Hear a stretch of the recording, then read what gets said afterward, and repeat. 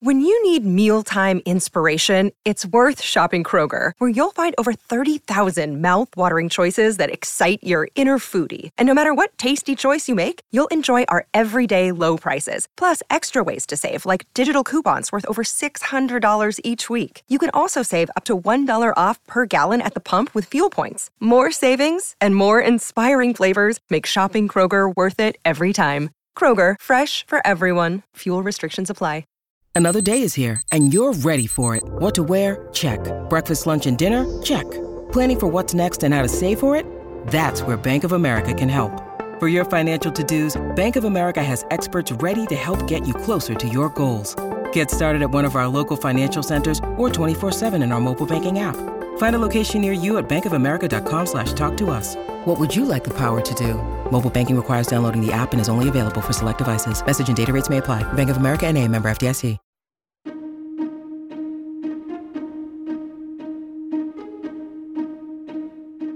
Hello and welcome to the How To Academy podcast, the bi-weekly show from London's home of big thinking. I'm Vas Christodoulou. Zeke Faux is an investigative reporter for Bloomberg and the author of Number Goes Up, a wild first-hand account of his journey into the world of cryptocurrencies and the, should we say, larger-than-life characters he met along the way, including Sam Bankman-Fried, the founder of FTX. He joined us for a conversation with Oliver Bullough, the author of Butler to the World and Moneyland. So, good to be here. Zeke Faux, author of Number Go Up. I think this is the best book on crypto that I've read. It's the only book of crypto that I've read that makes sense to me. Before I read it, I thought crypto was overcomplex, boring, and populated by the world's most annoying people. So it was never something I wanted to get in any way involved with. I suppose the first question is, why did you get involved in it? Well, I felt exactly the same way as you. You summarized my take on crypto right there. And I would actually say that after spending 2 years investigating it, I think I came to that same conclusion. But I'm a longtime investigative reporter, and I've always written about the shady side of finance. And I really like these characters who take crazy risks and make a lot of money doing things that are in gray areas or outright illegal. But I totally resisted crypto for years. I thought that the schemes were not interesting enough. There wasn't anything for me to investigate. These guys were just going out there and saying, hey, Cardano is the future of finance. And then Cardano tokens were going up and up and up, and people were making lots of money. There wasn't anything there. But after I got a crypto-related assignment from my editor at Business Week, I went to a crypto conference back in spring of 2021. It's Bitcoin 2021 Miami. And when I got there, I met all sorts of insane characters. There was this guy, Alex Mashinsky, who told me that he paid up to 18% interest if you deposited your money with him. Like, he was essentially running a bank that paid an insane amount of interest. Sounded like a straight up Ponzi scheme. And he was this kind of slimy hustler type. He seemed like he should be selling, knives door to door or Tupperware or something like that. And when I asked him, how much money do you have?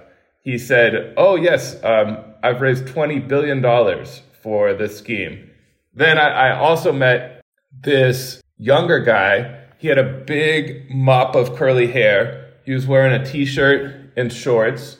He was in town to rename the Miami Heat's NBA basketball arena after his cryptocurrency exchange, FTX. He'd flown in from Hong Kong. And we sat down. He seemed pretty, at the time, he was worth $20 billion. He was 29 years old. He's one of the richest guys in the world. And we sat down, and he just seemed like a college kid who just pulled an all-nighter studying for an exam. And he was tapping his legs like crazy. And I was just sitting there asking, real basic questions about crypto. It's clear he was very bored, but trying his best. And this guy was Sam Bankman-Fried. And another Bitcoin guy announced that the country of El Salvador was adopting Bitcoin as a national currency. And he cried. He was bawling as he said this. And the audience was in tears too. And when I got back to New York, I told my editor, I was wrong to resist crypto. These are my people. There's so many to write about. I got to do it. And I don't think I'll be able to investigate all of these schemes before this giant bubble collapses, but we better get on it. Now, I think there are going to be two kinds of responses to most of what you've just said. One will be people who already know about cryptocurrencies who will be bridling at the fact you compared them to knives or Tupperware. And the other group of people who will be saying, hang on, what on earth is crypto? Can we deal with the second lot first and just do the explanation for those of us who haven't spent our time hanging around with those appalling sounding people? What is cryptocurrency? And, you know, if you were a true believer, which it sounds like you're not, and having read your book, in fact, I know you're not. If you were a true believer, what would you think it was for? Cryptocurrency is a lot of things to different people. And I also found it pretty confusing to start. And I realized that there's actually a pretty simple way to think about it.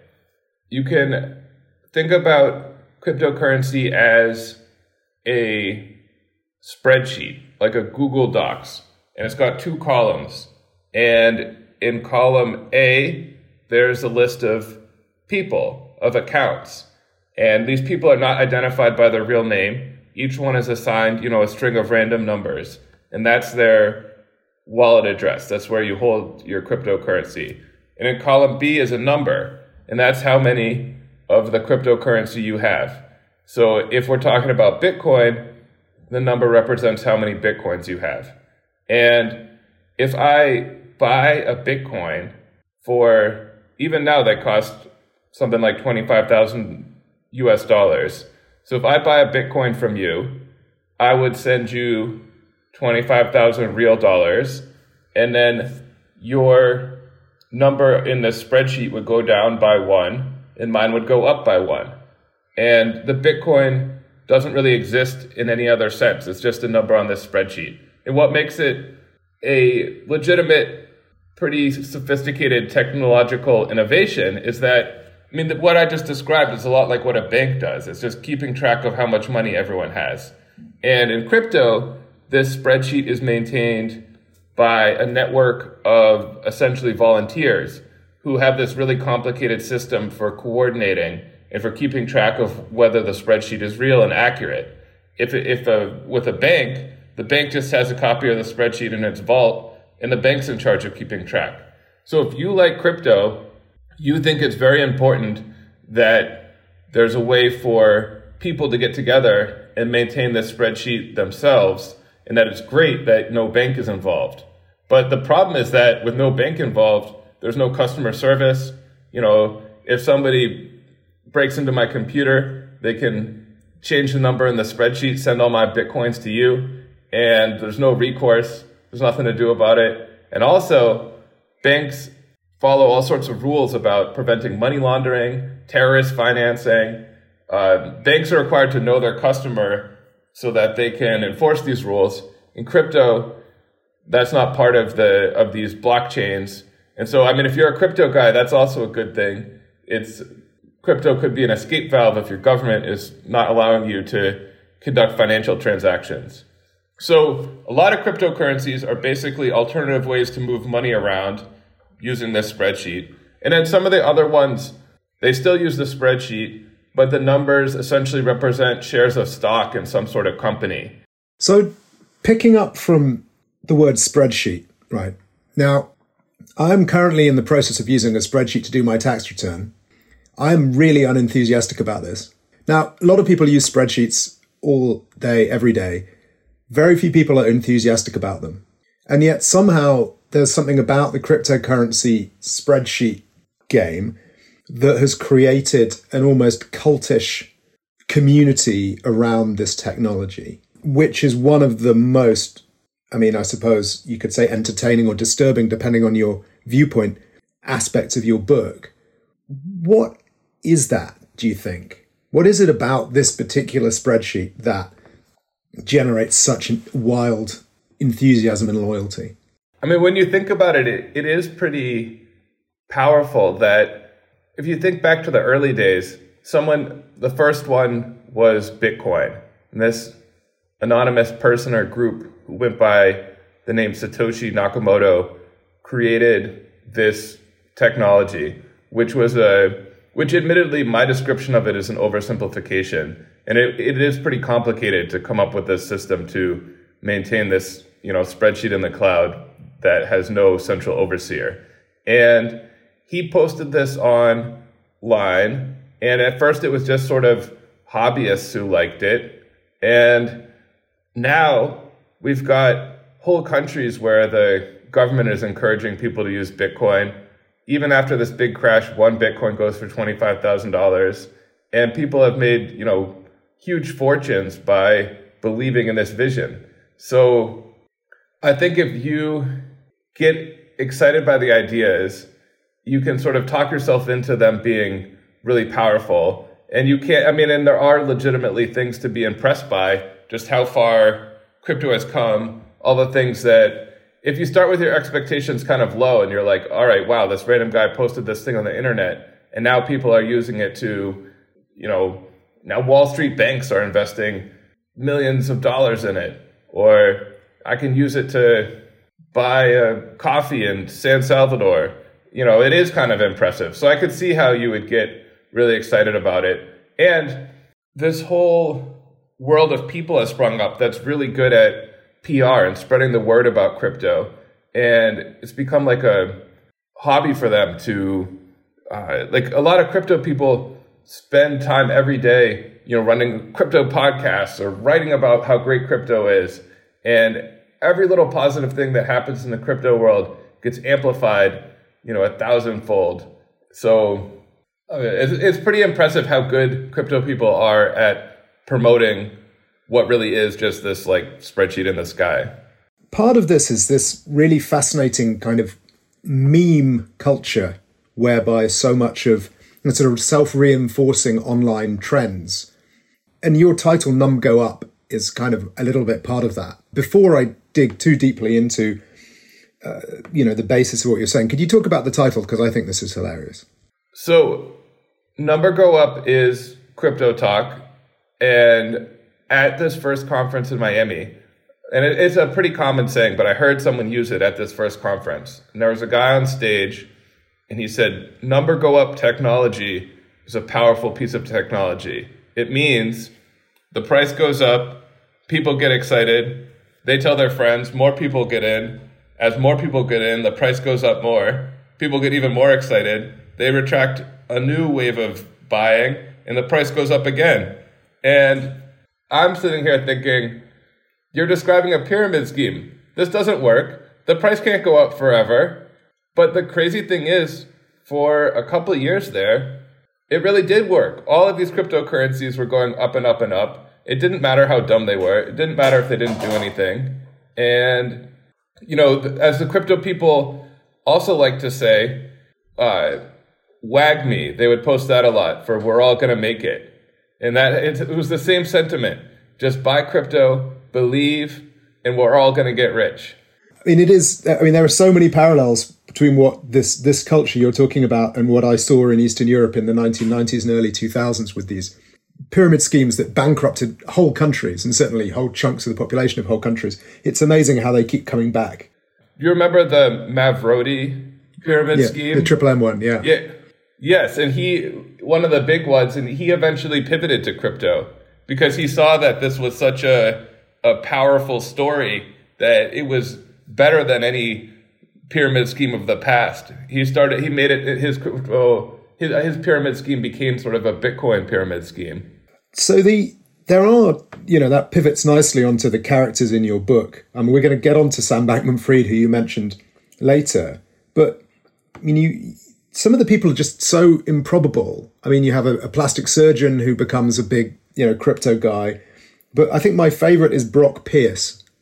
Can you talk a bit about Brock Pierce and how you ended up hanging out with him? So if you have seen the classic Disney ice hockey film, The Mighty Ducks, you've seen Brock Pierce. He's in the opening. He plays the coach, Gordon Bombay, in a flashback. He's a child hockey player who misses a crucial penalty shot and is haunted by it later in life. And Brock had a very successful career as a child actor. He starred in a movie where he was the naughty son of the president who had to had to be kept in line by a comedian who was a Secret Service agent. And he went from there to have a career as a teenager. He was hired to work at an extremely dubious .com startup. And then after fleeing to Spain with the founder of that startup, who was facing child abuse charges, he then started a company that traded digital items. And I think this is where he got the ideas that made him so big in the crypto world. He is, if you remember World of Warcraft or EverQuest, these massively multiplayer online games. So in those games, there was digital gold. It was controlled by the game company, but it was a kind of alternative currency. And those games were played by millions of people. And it got to be where if you wanted, a rare sword, you would need a lot of digital gold. And players started buying and selling the digital gold for real money on eBay and other sites like that. And people in poor countries realized that they could go in that game, just grind it out, maybe kill some sheep or orcs or whatever, and earn enough digital gold that they could beat, the hourly wage they'd get at other jobs, even though, it wasn't much, maybe 50 cents, $1 an hour. And these people became known as gold farmers. And Brock Pierce became like the king of the gold farmers. He had a company that would he set up an office in Shanghai. He would buy the gold from the gold farmers, sell it to the richer players in the US and other countries. He ended up selling his stake in this company and cleared $20 million or something like that. And so back in 2013, Bitcoin was still kind of a hobbyist thing. It didn't have the same name recognition and widespread appeal that it does now. But Brock, having seen the value of digital currencies and having $20 million, was one of the first, he was one of the only people with real money who was willing to invest it in this Bitcoin ecosystem. And rather than just buying Bitcoin, he became a kind of Bitcoin venture capitalist. And why I got interested in him was, among the things that he started at that time was a company called Tether. And rather than describe Tether in too much detail, I will tell you about when I got to go meet Brock, which gives you a better idea of what Brock is about. So I was in the Bahamas, as one frequently has to be when writing about crypto. And a friend of mine showed me had been at this wild party on a yacht moored offshore. And after some discussion with her, I realized this was Brock's yacht. I'd been wanting to see him so we could talk about this company, Tether, I was investigating. So he sent over a speedboat to pick me up and take me about, a half mile offshore where it was nighttime. I could just see the lights on the horizon. Truly the most impressive lead up to an interview that I've ever been on. When I got there, it was like a 300-foot yacht. It was truly impressive. But I realized that I had actually come to sort of a yacht timeshare presentation. And I was asked to go on a tour as if I might want to buy some of this, share of this yacht, using crypto, of course. It was a crypto yacht. And as I'm on the timeshare tour, we come upon Brock. And I've been wanting to see him for a long time, so I was very excited. He knows the value of a good story, and he makes sure to look the part. And so he's wearing a fedora with feathers and playing cards stuck in it. He's shirtless with a leather vest that goes down to his knees. He's got all sorts of bracelets and rings on. Basically, he looks like he's dressed as Captain Jack Sparrow from Pirates of the Caribbean for Halloween. And he's prattling on about how crypto is going to change the world. And when I asked him about Tether, he's very charismatic and he's full of great lines. When I asked him about Tether and how he came to create this important crypto company, he said, I'm a doula for creation. I only take on missions impossible. And these are the kinds of guys I got to meet in crypto. So definitely beats writing about Wall Street bankers. Hey there, I'm Dr. Maya Shankar, and I'm a scientist who studies human behavior. Many of us have experienced a moment in our lives that changes everything, that instantly divides our life into a before and an after. On my podcast, A Slight Change of Plans, I talk to people about navigating these moments. Their stories are full of candor and hard-won wisdom. And you'll hear from scientists who teach us how we can be more resilient in the face of change. Listen on the iHeartRadio app, Apple Podcasts, or wherever you get your podcasts. I mean, you have a series of the festival you went to, the Bored Ape Yacht Club party, has also seemed to feature large numbers of these borderline mad, borderline messianic people. But I found really powerful the way you went from talking about Tether, which is a kind of interface between crypto and the real world, right? It allows you to essentially change your dollars for crypto. Then you went to Cambodia and met the victims of this. So you get the sort of both sides, the absurd side and the deeply serious side. How did that work going to Cambodia? Yeah, so these Tether tokens it's kind of funny. They're the most popular cryptocurrency in terms of volume traded per day, but they're also the most boring. They're just worth $1 because in theory, each Tether is backed by a real dollar in the bank.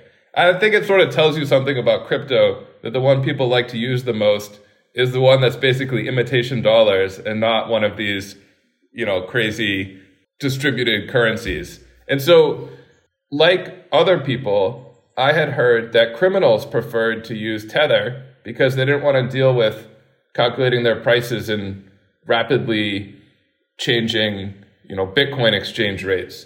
And I'd even seen, it comes up from time to time. Most recently, the Israeli government sanctioned some accounts they said were tied to Hamas, and Hamas had collected tens of millions of dollars in using cryptocurrency, and their preferred coin also appeared to be Tether.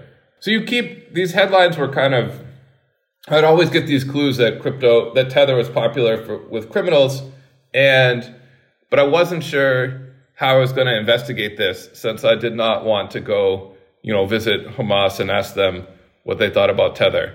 Then I got a spam text message, and it said something along the lines of, "Oh, hey, David, how's it going? And my name is Zeke, it's not David." But I decided to play along. And I developed a sort of long-distance friendship with this woman who said her name was Vicky Ho. And she would send me pictures where she appeared to be an attractive young Asian woman. And she liked to talk about her fancy hobbies. She sent me pictures of her Ferrari, golfing. She made clear she had a lot of money. And she took her time. But over a few days, she also made clear that the way she made her money was through crypto trading. And I had heard about this sort of scam before. It's called pig butchering. And what it is they try to seduce you with friendship or even a pretend romance. And they tell you they're great at crypto trading, and they get you to send them a lot of money. And then once you've sent in a lot, they steal it all and you're slaughtered like a pig who's been fattened up. That's why they call it that. And so I played along with Vicky. She eventually had me send her some tethers. And then one of the nice things about crypto is when you send someone money, you're given their address and you can research other transactions that went to this address. Even though they're all kind of anonymous, pseudonymous, you can still see the other anonymous transactions going in and out of that address. And I've met with a bunch of crypto experts. I was looking into Vicky, and what I learned was that there's a really dark side of these kinds of scams. This Vicky wallet alone had collected like $10 million from people like me. And overall, billions of dollars have been lost this way. But the terrible part is the people sending these messages, they're mostly in Cambodia, like you said, and they themselves are often victims of human trafficking. So the person sending the message was probably not an attractive young Asian woman. They were likely like a young man from Vietnam who's answered a job ad looking for customer service representatives. They've come to Cambodia to take this job. And once they're there, they're trapped and they're threatened with beatings, torture, even death, and made to work around the clock, sending these dumb spam messages and trying to get people to trade crypto with them. And it sounds like a conspiracy theory, but the United Nations estimates that more than 200,000 people have been trapped this way. And I even went to Cambodia myself I had to see it. It felt like I had one of those things you had to see to believe. I spoke with people who'd escaped from these centers, heard awful things.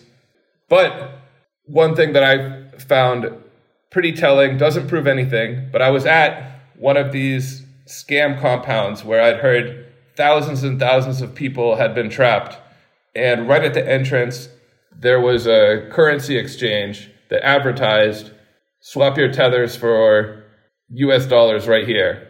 So there were a lot of signs that crypto was facilitating all this activity.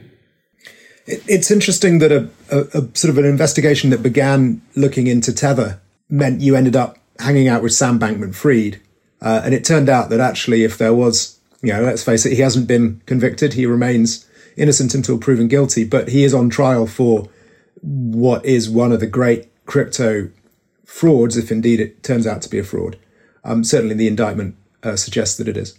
How was he, and I suppose, how did you feel about the fact that while you were researching this book, he ended up tumbling over so spectacularly? I mean, it was a big surprise to me. I went into the book with the idea that crypto was mostly scams and hype, and that it was an unsustainable bubble that would soon collapse. And nothing I found changed my mind about that. But when I met Sam, things were going great. He was one of the biggest users of this Tether coin.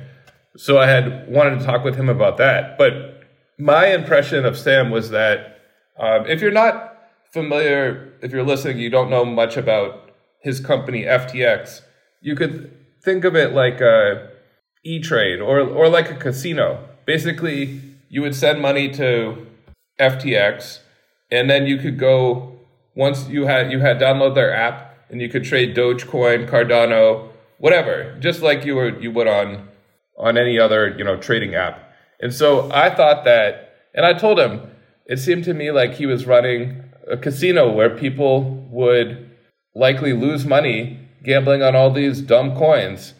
But I had no idea that secretly, a casino, right? You buy your chips, you think the money will be there when you go to cash in the chips.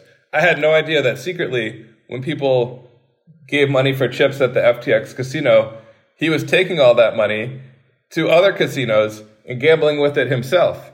And when users wanted to get their money back, it was gone. So that was shocking to me.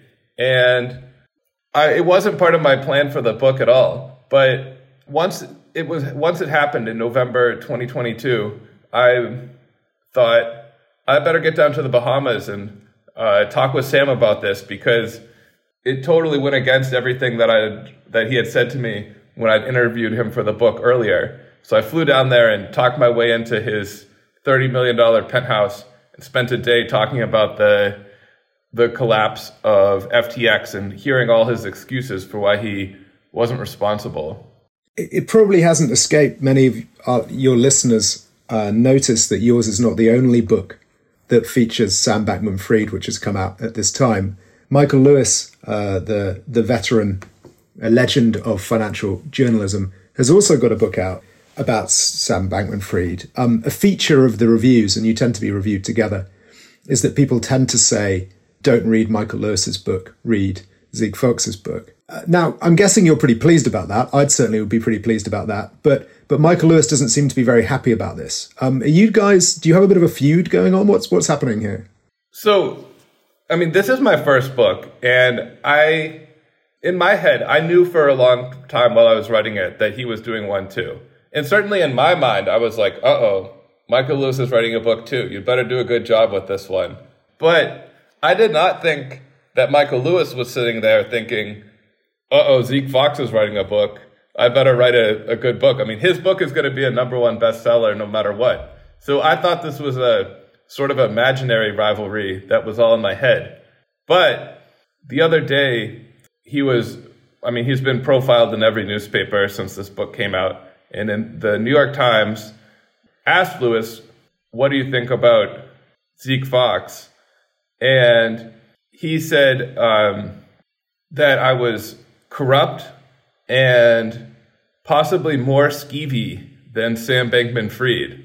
I saw that. So, I'm speaking just for your British audience here. I don't know the word skeevy. Well, what is that? It's like creepy. Okay. Yeah. And so, I mean, it's a badge of honor to know that this rivalry is not only in my head. But I was surprised to see him insult me like that. I was expecting more of like I hope that if I'm ever a successful writer and a younger writer writes about the same thing as me, that I would be nice to that younger writer and say, hey, nice job with your book or something, not call him skeevy and corrupt. But so the thing that he's taking offense to is that in my book, I describe something that I saw in the Bahamas at one of these crypto conferences. And Michael Lewis was there. And this was a conference hosted by Sam Bankman-Fried, meant to celebrate the success of Sam Bankman-Fried and FTX.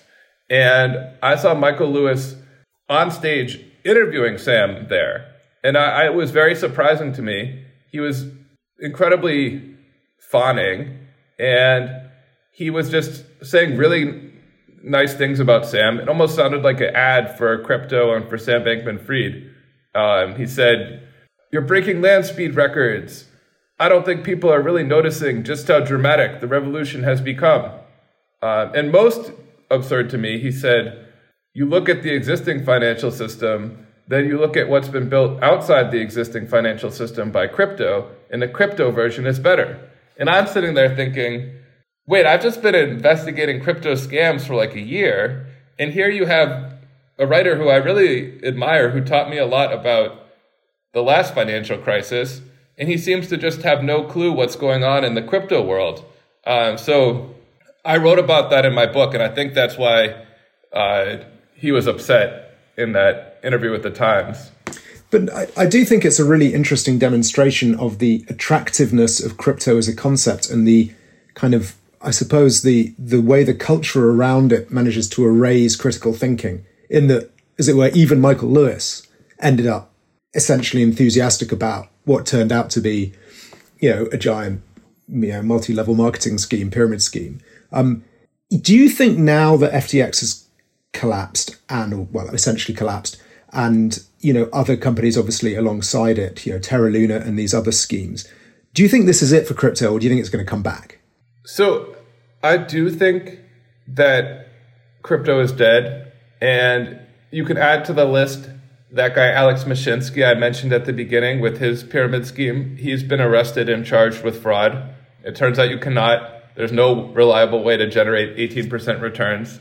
But I think crypto's been really discredited by these last 2 years. And the crypto faithful, they're really hoping that there have been some crashes in the past, and they're hoping that it's going to come back.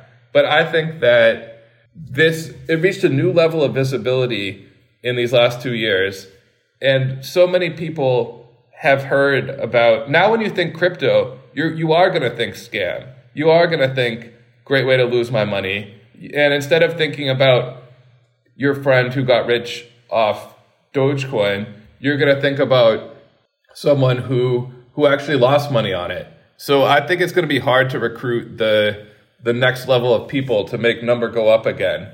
But that said, some multi-level marketing schemes have really impressive half-lives. And I think about, there was one called Herbalife that was big and sold, diet shakes and things like that. And as it's been pretty well established that it's one of those business opportunity things.